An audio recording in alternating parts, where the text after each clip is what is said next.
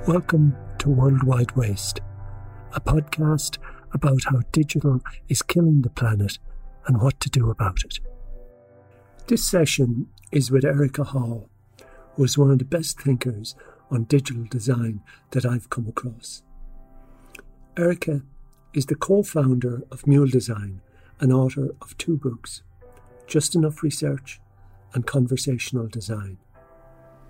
In her design consulting practice, she helps organisations ask deeper questions and work more collaboratively across disciplines. Her ongoing personal project is identifying new ways to visualise the ethical dimensions of design decisions. I started off by asking Erika if in the last 10 years we've ruined web design, and if we have, what do we do about it? I don't know if we've ruined it completely, but it's pretty bad. It is pretty bad. You know, this is something I notice myself when, you know, I'm extremely online and using the web all the time, and everything is really, really slow. So yeah, in some cases pretty unusable. So to answer your first question, it's kind of wrecked, you know, compared to, I remember when I was first working online, just the bandwidth was very low, and that was the issue. And it seems like we've sort of come back around there. And how do we fix it? I mean, like step one, I think, is just socializing how bad it is, right? Because I really think a lot of this goes to how fast organizations are producing things, and they're optimizing for a set of metrics that don't necessarily have to do with page weight or download time. They have these other metrics, and I think it will take some awareness raising, because I think a lot of the choices are in a lot of cases, people being sloppy, not optimizing images. A lot of it has to do with the tools. Like, these sorts of considerations aren't reflected in the design tools we're using. There's nothing necessarily to tell you to provide guidelines around page weight. Like if you look for it, you can find out, like, oh, this this image is a giant, like 100 meg image or something like that. But there's not like a quick check. Like, we have accessibility tools that will sort of give you an accessibility check, and people aren't even using those. So I think the first step is finding a way to make it easy to just check yourself, and also provide more of a standard so people even know like what they should be aiming for, right? Like, oh, let's try to get page weight down to X. And I think if we have at least that awareness and could measure it, people could start at least having something to aim for amid all their other choices. Yeah, and it's funny, isn't it? You know, because we all kind of know, at least at some level, that faster pages are good, and that, you know, that this is a foundational thing. I don't know who I was saying to, but it's like, we think we're designing a Ferrari, but for the customer it feels like a tractor. You know, like, you know, we have this image as web designers that we're designing Ferraris, but the actual experience is like a tractor. When you put your foot on the accelerator, the max speed is like, you know, 40 miles an hour. You know, that, and yet all the forces seem to be to the bigger web page, you know, more JavaScript, more this, more that, more custom fonts, you know, all the forces, if the web is a galaxy or an area, all the forces are moving towards the bigger and the bigger and the bigger and the more and the more. So all the cultural and design forces. And how do we shift that,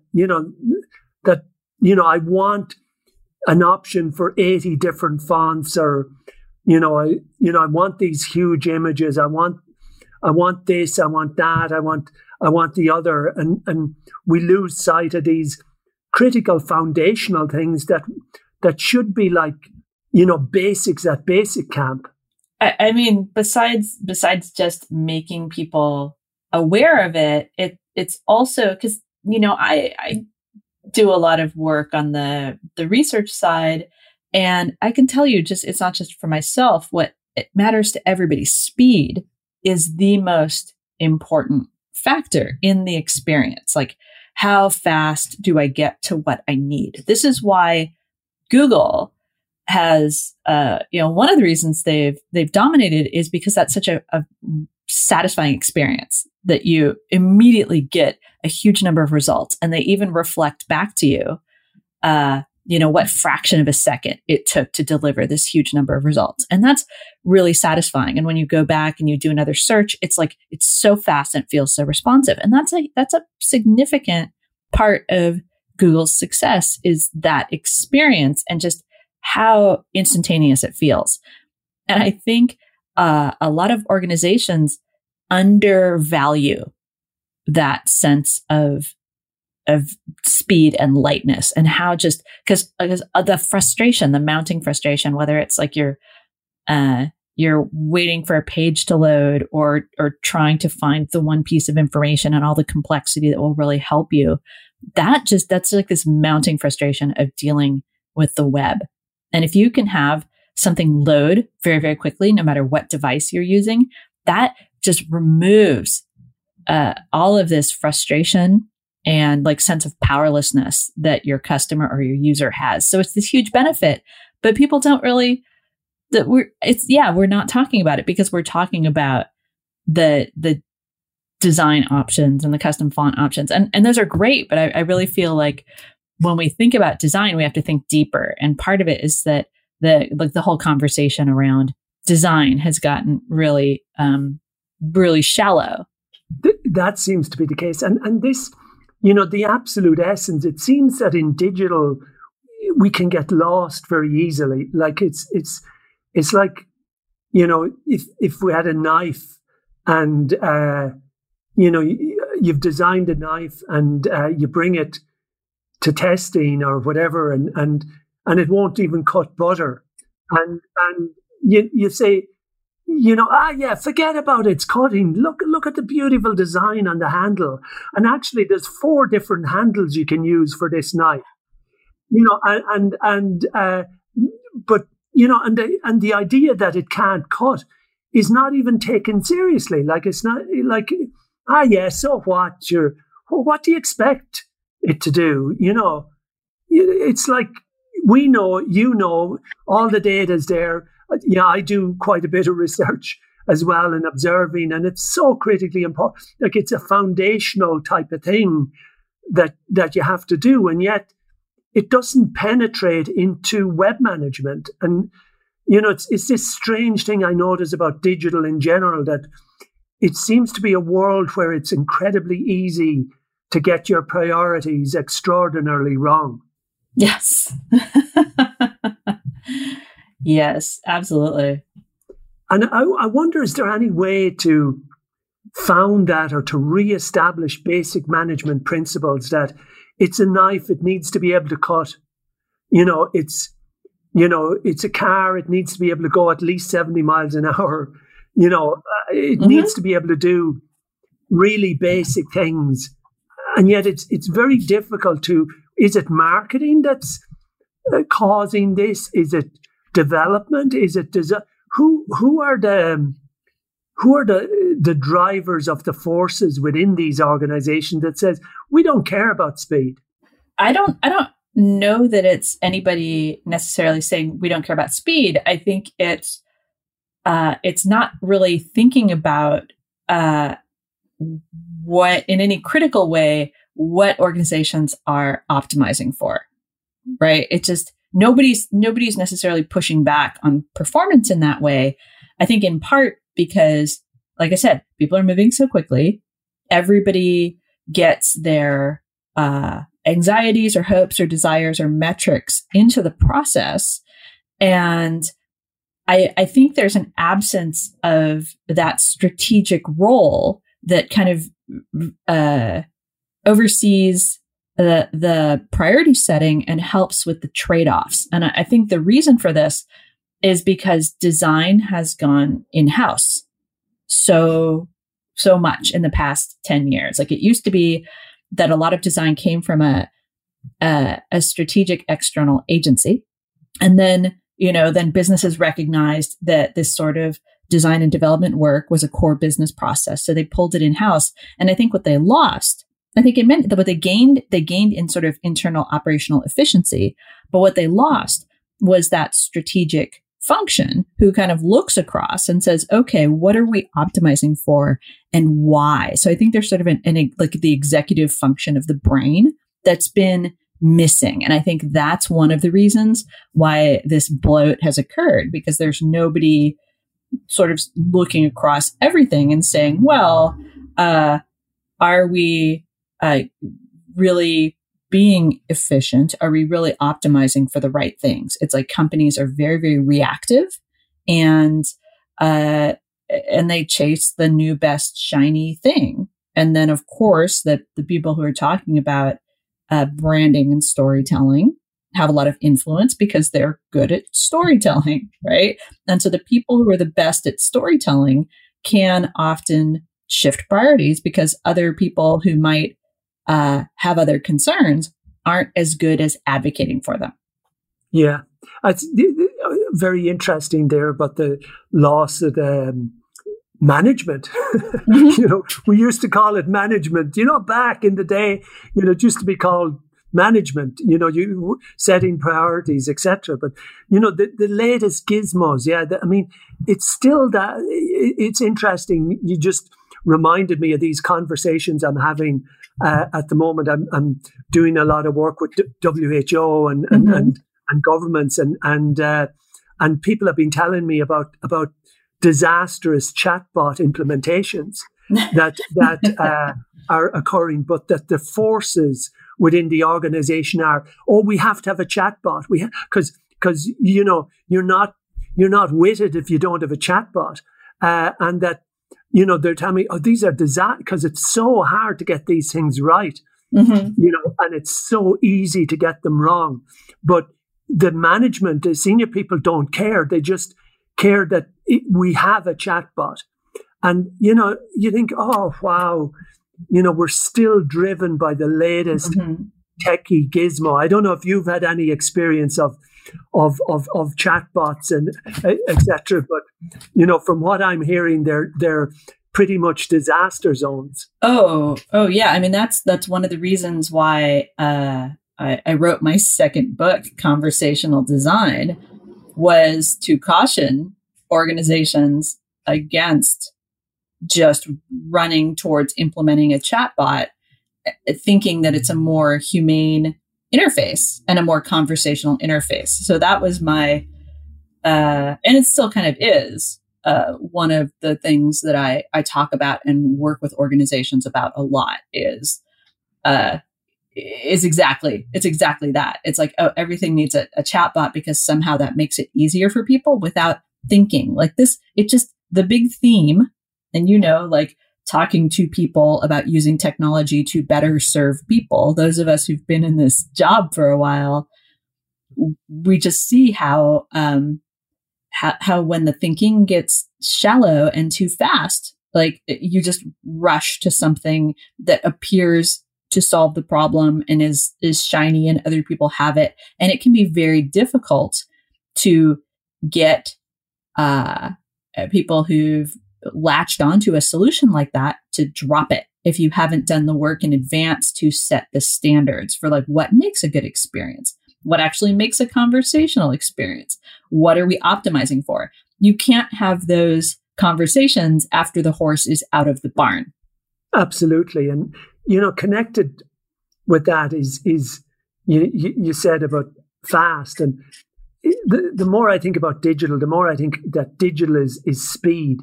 Like it's like a drug. It's like it accelerates behavior by there's something in digital that is speed, and people get up at such a speed that they can't think rationally anymore. They can't decide. They feel they just have to keep rushing around in their activities, and that we lose the most basic things of perspective and any sort of long-term planning. There's a sense we're just caught up on this drug that's called digital, and how do we get off speed? How do we get off digital a bit? Well, I would say the drug isn't actually digital. The drug is capital, because digital on its own, like I'm reading a really interesting deep book called The Age of Surveillance Capitalism right now. And the author argues that nothing that we talk about with respect to the very large digital companies, the Amazon, Microsoft, Google, Facebook, none of that is what's the word I'm looking for? Like none of that necessarily happened, right? It was all based on choices, and it wasn't predetermined, and it's not inherently something about technology. It's choices people made, and the reason people made those choices is because all of this money became available that was easier to work with than other kinds of money, and that sort of capital investment requires a fast return. And so when you look at why organizations are moving so quickly, it's not just the digital, it's moving quickly to get a very large return on capital. And that's kind of what's underpinning so many of these choices, where it's like when you take a company and you're like, well, what do we do with digital? And you could say, well, we could, and a big part of it is speed. And a lot of the conversation around customer convenience has to do with like, wow, I have, a million choices, and I could have any one of those choices brought to me instantly because of the way that, the digitally powered logistics can get something to me, et cetera, et cetera. But a lot of the imperative comes from the investment, right? Not necessarily from the customer side. Maybe capital and digital is like crack cocaine. It's a kind of a mix. The two of them coming together blow your head off. Yes. and but that capital idea, I think, is a fascinating, and that's an accelerant. So it's two accelerants in the process. And just can I connect with that? Connected or not, I'm not. Jason Fried was tweeting here recently about the whiplash of group chat, a kind of another maybe example of hey, we can all chat, we can all do things fast, we can all respond instantaneously. The likes of Slack or Teams or Microsoft Teams deliver, and is that about producing more, getting conversations, or getting? I think that's maybe another example of this underlying fluidity of the sense of, somebody said to me, showing me one of these related tools, and it said, and you can create a section if you want, you can create a category, no problem, any category you want. I was thinking, we don't build houses that way. We don't, come in with your architect and the architect says, just here's this app and just create a room, whatever room you want. It doesn't matter. You can call it anything. That's a kind of hey, you can set up a group and have all these discussions. It's a kind of, here's this tool with all this potential, and the organizing principles and the refinement or thoughtfulness seem to be, not considered, or what really matters is that you can run 100 chats concurrently or something like that. Yeah. And it's not, it's just a tool.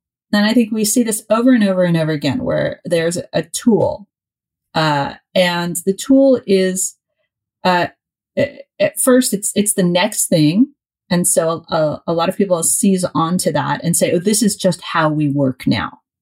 Like, oh, we have, I have Slack. I love Slack. I use Slack. But to me, I have no problem ignoring what's going on, and I will check in on the Slack. I don't feel, and I've worked with some clients who treat it like like if you use something through Slack, that if you communicate through Slack, you have to respond immediately, and that's the expectation. And so I think it comes, a lot of it all goes back to the fact that interactions and work processes need to be designed and facilitated. And what's happening is we're letting the tools drive the process, as opposed to having somebody in a very considered manner say, oh, we use these tools for this purpose. And this is something that, we had a conversation with Jason Fried about this sort of thing. And I love him, and I love the rest of the people at Basecamp, because they talk about this a lot. They talk about their way of working, which is not taking the capital accelerant. They talk about how they use writing, and they only use chat very sparingly, and they use chat for socializing. And I think that's why people really like it, because it has that feeling of we're all around the water cooler together. But you can't just shove your whole business into the water cooler. So I think what's really missing is human facilitation. And I've seen this even with, meetings where companies are like, oh, our meetings are garbage and we never get anything done and we're always in meetings. And then I talk to them about this. And if I'm working with a client, about how they facilitate their meetings, and like nobody's in charge, because people feel there's a sense that everything self-organizes. Yeah. And there's nobody to say, okay, in our organization, we use chat for this. We use writing, like posting on an intranet or on Basecamp or something for this. We use email for this. And it's setting out those principles so that you don't just put everything onto one tool and let that tool like drive your process. But that's been the way, in my experience, I've been doing this 25 years. And, it's like, you don't go onto a football field. I used to play football and Irish type of, and you don't spontaneously self-organize if you bring 15 people on. You don't go onto a sailing boat and just spontaneously self-organize.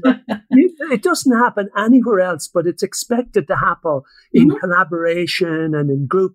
That this will all, you just set up any group you want and it'll all just come together. And in my experience, what it tends to come together is in a big pile of crap in a lot of organizations, of these humongous quantities of content generation. But as you say, it's a real battle to have discipline and organization and facilitation into the mix. Yeah, absolutely. And when you do, you take something like another tool, I would say that's over applied or misapplied, is the sprint, the design sprint that came out of Google. And that can be a tool to get people together and concentrate on something for a very brief period of time. And there's a lot of facilitation around that. But because it promises, again, the speed that everyone's hooked on, all of a sudden you're seeing people replacing all aspects of the design process with a sprint, and just using that term not to mean what the people who created it meant, which was a really contained process for a specific purpose to achieve a certain kind of breakthrough. But they're just shoving every kind of work, every kind of design work, problem solving into a 1, 2, 3 week period and calling that a sprint. Like I've seen this so often. It's like, oh, we'll just do that as a sprint without really thinking about what that means. Well, yeah, it's like I've often said, you can sprint in the wrong direction. Yeah. Get to the wrong place real fast. Get to the wrong, let's do this wrong really quickly. Yeah. In the process. But speed and, a lot of this stuff that I've been looking about, the impact on the environment. Of course, there's laws of speed, that the faster you become, the more energy intensive you become. And that, speed has an exponential cost in energy once it gets above certain levels of speed. And the general thinking of say, digital and the environment and the impact of speed and the impact of these, you've written about hazard mapping and these sorts of issues. If you were looking at digital from its, so to speak, impact on the environment, or I don't know, I've been calling it the Earth experience. Maybe lots of other people have called it that as well. That how would you see, these sorts of things moving into a hazard map from design and the Earth experience? Well, I think when you map out, when you take the time to make, because the whole point of diagramming and mapping and making these schematics is to make the invisible parts of the digital experience visible. And so when you map out, say, the flow or the architecture of your application or your site, you can note the places that have a high risk for having these environmental impacts, right? You can note the places where it's like, oh, if we aren't careful in our design here, like in the same way that you would with any other sort of ethical hazard, you can say, okay, if we don't really think very carefully about the rules of interaction among our users in this spot, then we have a risk of facilitating harassment or abuse. In the same way, you say, okay, when we look at how we design this page, we have a big risk of using far more energy, right? This is an area where, you might indicate like, oh, we need to have a good brand experience here, or we're really thinking about videos or the use of photos or imagery. And you could actually just note that risk on the sitemap or the wireframe or the schematic. And just by calling it out and making it visible, then you make that part of the design problem solving. Like, constraints make people better designers, right? And I really feel like we haven't seen these constraints. When you talk about business and the environment, there's the concept of externalities, the costs that your business doesn't really bear. And I think that's what's going on here is it's very easy, with like storage and being so cheap, like all these things that used to be expensive in the early days of the web, like storage and offsite storage and server space and processing power. So everything's so cheap. And so people aren't feeling these costs. So you have to write those costs down to make them visible to the people making the decisions. And then once you've done that, you can take them into consideration. And that's what design is solving those sorts of problems. But you have to acknowledge them in order to solve them. And I think once you acknowledge them, you can find creative ways. Like, you can design things that are perfectly like beautiful and interesting and exciting if you take the time to take the environmental impact as a constraint and note it as a potential risk, a potential hazard, that you have to think about. I've been thinking for quite a while, because most of my career has been about championing the customer experience and then or the user experience, or whatever we want to call it. And then, it struck me a while ago that, maybe a year or two ago, that in many ways, the customer experience, the modern concept of the customer user experience, is often a very environmentally damaging type of model that if we look at, say, returns, e-commerce returns, in the US alone, there's something like 200 million trees cut down every year just to deal with e-commerce returns. And that e-commerce returns run at an average of 3 times what in a physical store the return rate would be. And, so much of our design would be, how do we make it easy? And I remember, do you remember Zappos and how, years ago, and we said, and they make it so easy to return shoes. And I used to be thinking, they're brilliant. I mean, they're so clever, those guys. But not alone when you think of returns, is it trees cut down. Often the shoes that get returned can't be reused.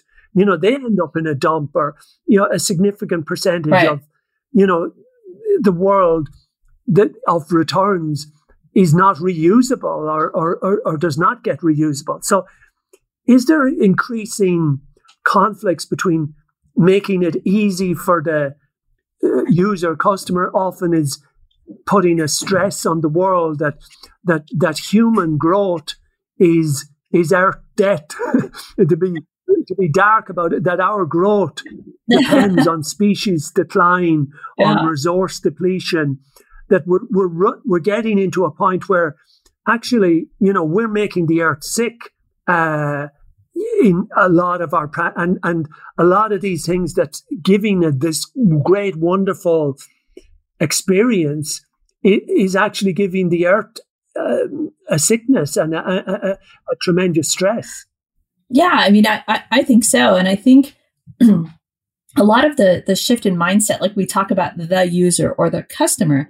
And I think what we forget in all of that, and in like all aspects of especially digital design, is that none of us are really isolated individuals, but our vocabulary treats everybody as one individual who isn't connected to not just like a whole social network, but the whole like web of life on the planet, however you want to talk about that. So I think just shifting our language will really help with that. But the problem is, when you think about the success of a business, it still comes down to, well, one person has to get their credit card like out of their wallet or have it saved in their browser or whatever.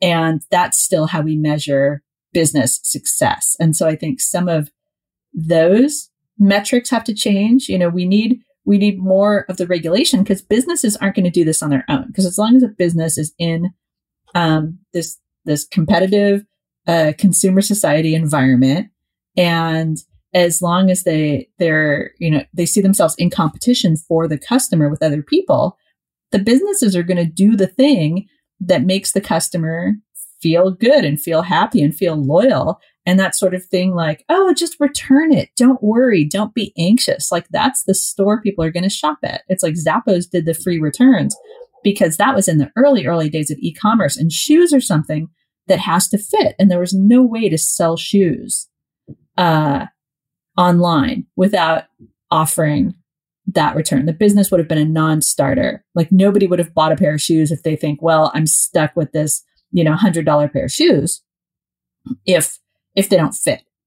But now, I think we're in a place where it's like, how do we start to change these processes where we can deliver something that feels like a good competitive experience, but also, doesn't destroy the planet.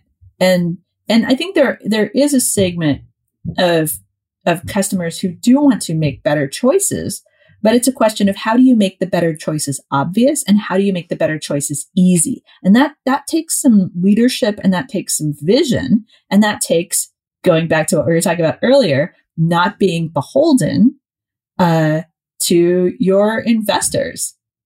Yeah, the capital issue, and design. One of the ideas I had, looking at, say, the element of not so much returns but just delivery.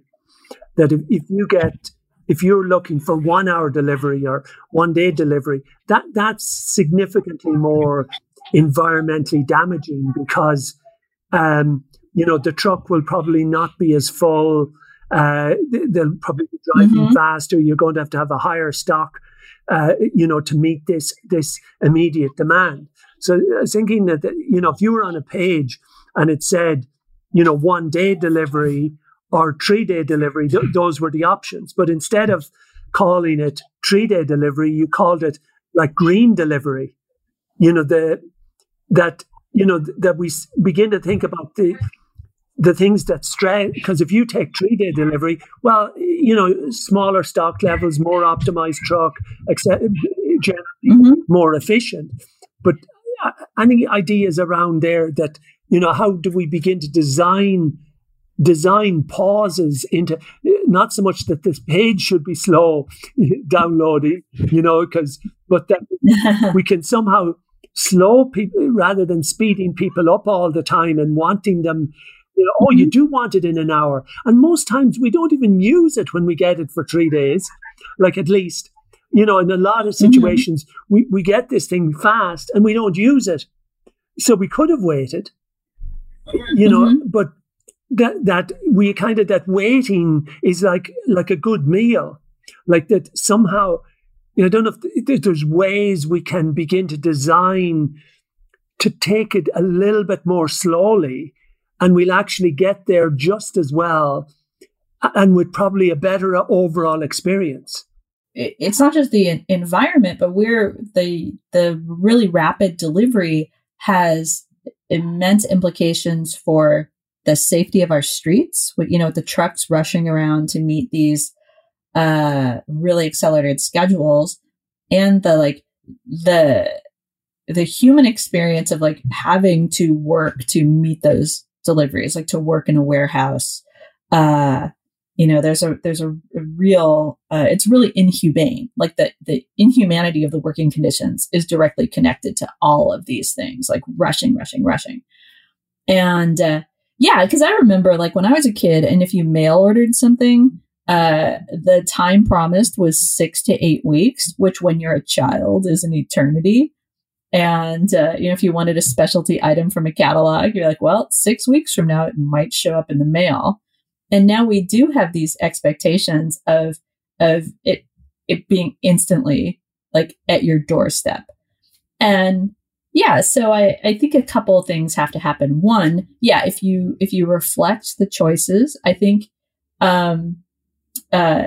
having some sort of really high premium, because it's kind of we have to go to the carrot and stick way, where it's yes, this is the greener way, but there also has to be a downside, right? There has to be kind of a penalty for choosing the less environmentally friendly version. And so I'd say one-day shipping costs, they're usually higher, but they have to be really, really higher, because it goes back to, I think, something, I think you were talking about this, the fact that the most affluent countries have the highest impact on the environment. We really focus on, these countries have really large and growing populations, and so that's bad for the planet. But it's those of us who are more affluent are the worst at this. And the problem is that the penalties don't matter as much to people. If you can afford to pay an extra $20 for shipping, who cares? But so those are probably the people where you can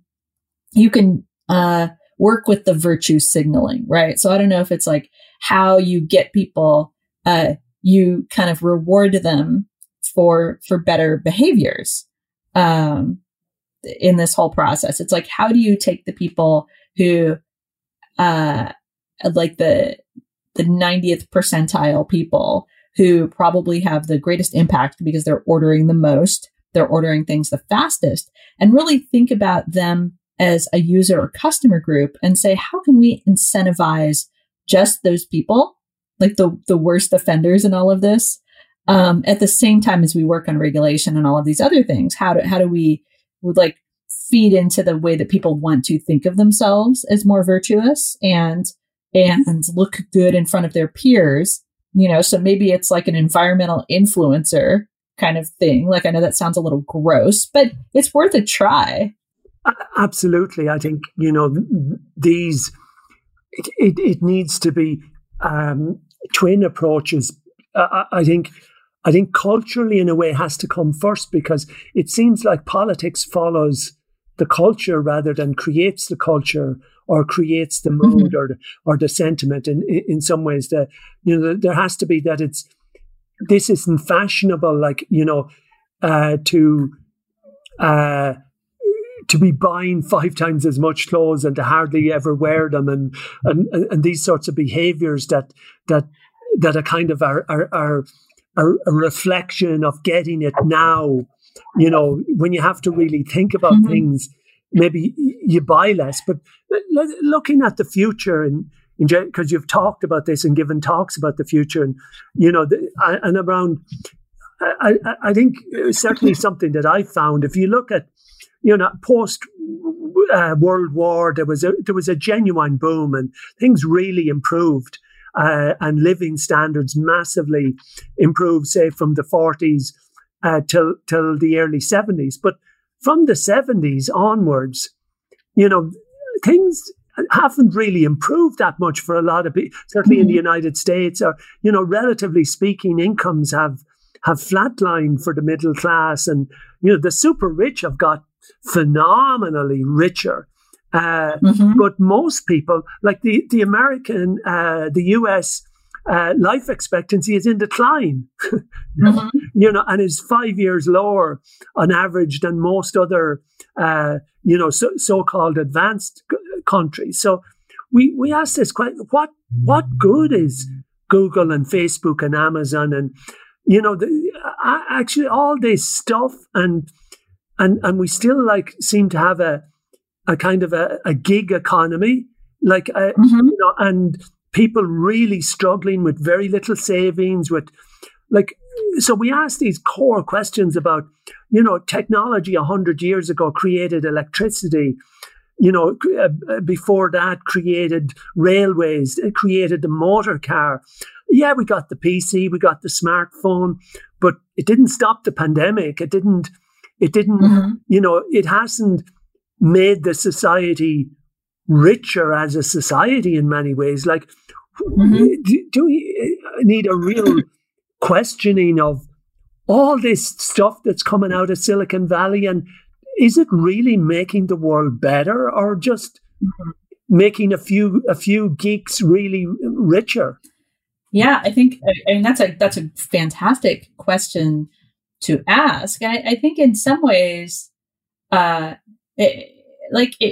really goes back to having people who do have a platform to be raising these questions, because it is so easy to get hooked on this convenience and knowledge is at our fingertips. But what we've found, and this is the thing that's most interesting to me, right? All knowledge is available, all human knowledge roughly is available instantly at our fingertips, like never before. And I think that's a huge benefit. But at the same time, we're not taking advantage of it. Like just what you said with the pandemic, we have better knowledge and more interconnected knowledge, but it's the politics and the power relationships that get in the way of that, right? So the misinformation gets out there. So I think we have a bad understanding and maybe a too optimistic understanding of human nature. So when we address these problems, I think some people have an idea that, if the information is just out there, people will use it without really understanding human nature and the way that relationships and power affect who trusts what source of information. So I think this is actually the biggest problem we have to solve now, is the misinformation problem, right? The decision-making problem. It's how do we help people think critically and make good decisions with the available information? Because you're totally right that we look at where society is. And I think on some measures, things have gotten better, but exactly, wages have stagnated. It's amazing the fact that in America, the minimum wage in the country, it's higher in the States and it's much higher in San Francisco, is $7.50. When I was in high school, the minimum wage was $3.50 or something like that. So it's barely gone up relative to everything else. The cost of college has gone up. And so much of it has to go back to the fact that we're not taxing these companies. Because what will give us that better quality of living? It's being able to get at those profits.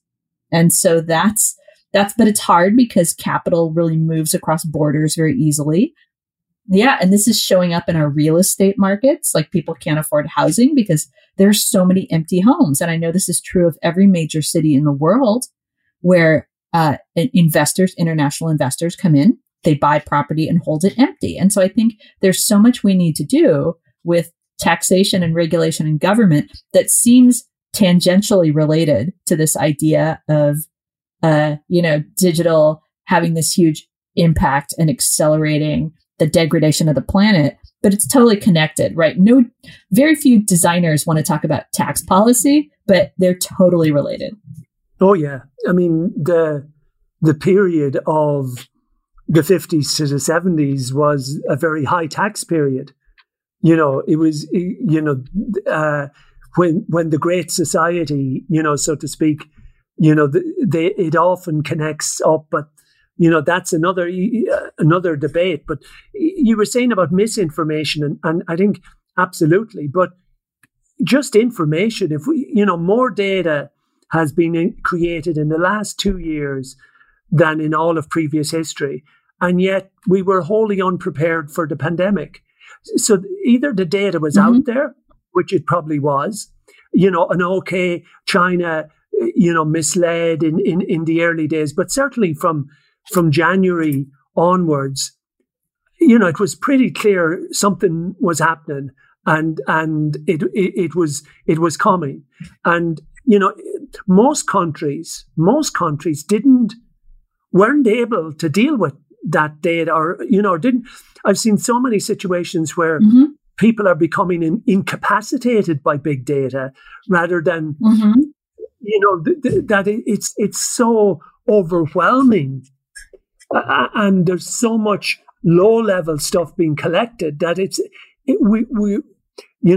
I know information overload has been a cliche for 20 years, but when we're creating zettabytes of data, like zettabyte, they're unimaginable. And, a zettabyte, I calculated that a zettabyte, if we printed out a zettabyte, it would require 20 trillion trees, and there's 3 trillion trees on the planet. So we'd need 20 trillion. And that by about 2030, we'll have over 2,000 zettabytes of data. This is data. This is quantities beyond imagination, and this seems to be our production culture. And how do we step back from that, because it's not making us cleverer. In many ways. Yeah, I mean that's a really hard question, because it there's this idea, and this is something that I fight about daily, the idea that more data is equivalent to more insight.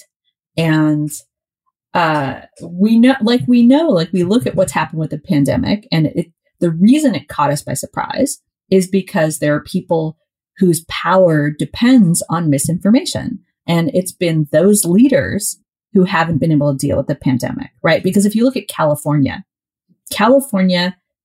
dealt with the situation in a very reasonable manner. If you look at us against the other places in the country. And the reason we did is because, I'm here with UCSF. UCSF is a leading medical research facility, and they saw some of the first cases of the virus. They told the mayor, they talked to the governor, and we handled it, like, not perfectly by any means, but very rapidly and very decisively. Unlike the United States as a whole, unlike the UK. And I think that has to do with the fact that we have leaders who believe in looking for the right evidence, not the evidence that supports their position. And so that's a huge part of it is when you've got more data, I would say, and more information floating around, it's easier for people in power to take advantage of the confusion and the conflicting data. So more data, I would say, creates more opportunity to create kind of a fog and benefit from that fog. That's a great point. Yeah, that's a great, that is a side effect probably of the information revolution, that it does create more opportunities to muddy up the waters, or to, so that weakness.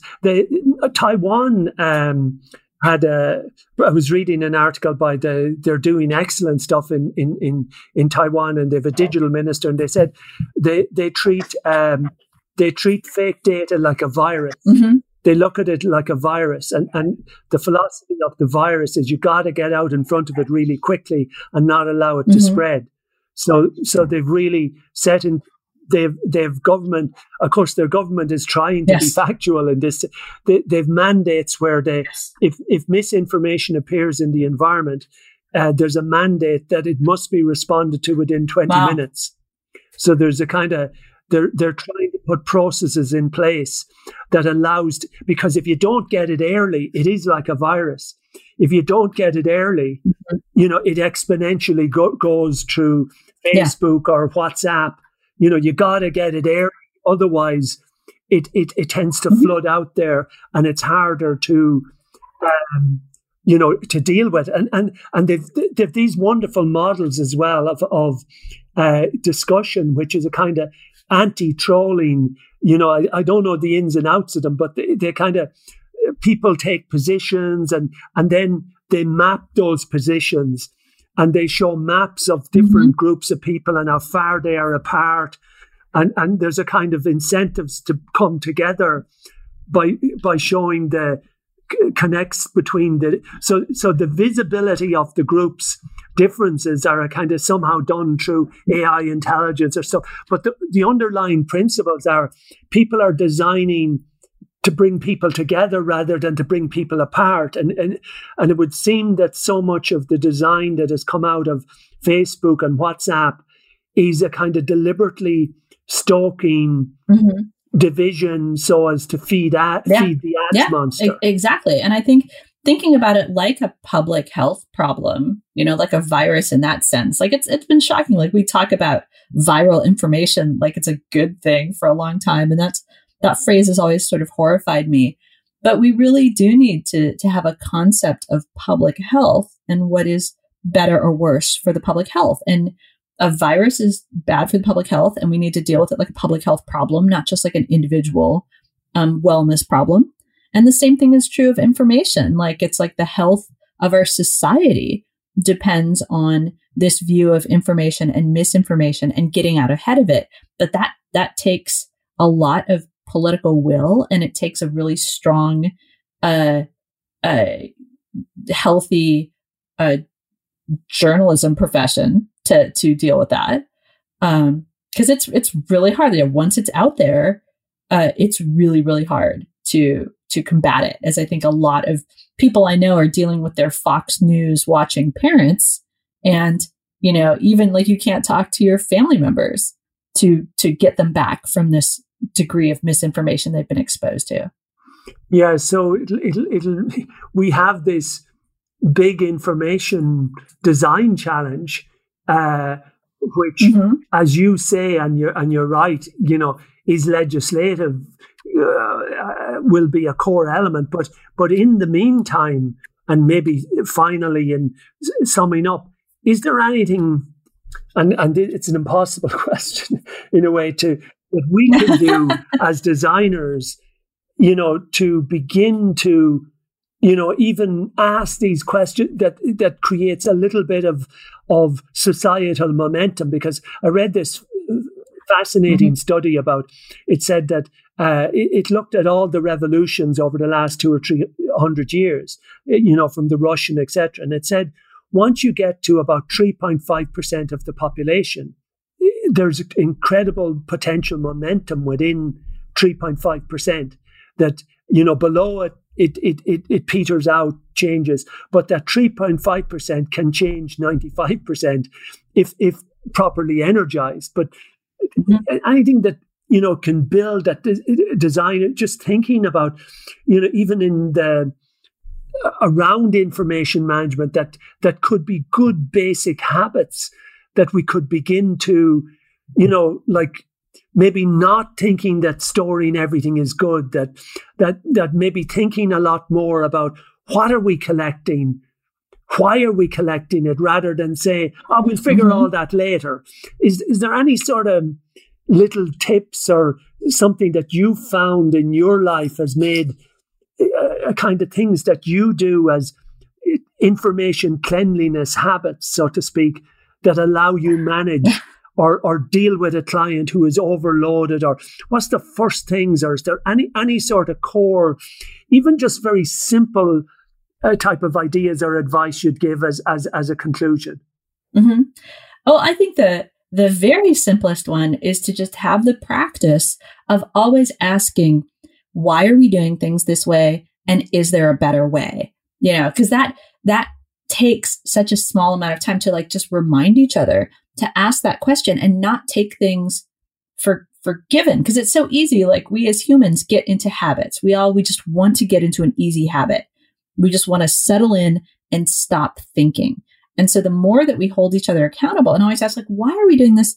Is there a better way? And then if we find a good way or something that's a true fact, to repeat that and to not accept the framing right? To not argue with somebody on the terms that they set. And this is what I tell people all the time. This is how I help clients reframe problems, because a lot of times the first step to solving the problem is reframing it.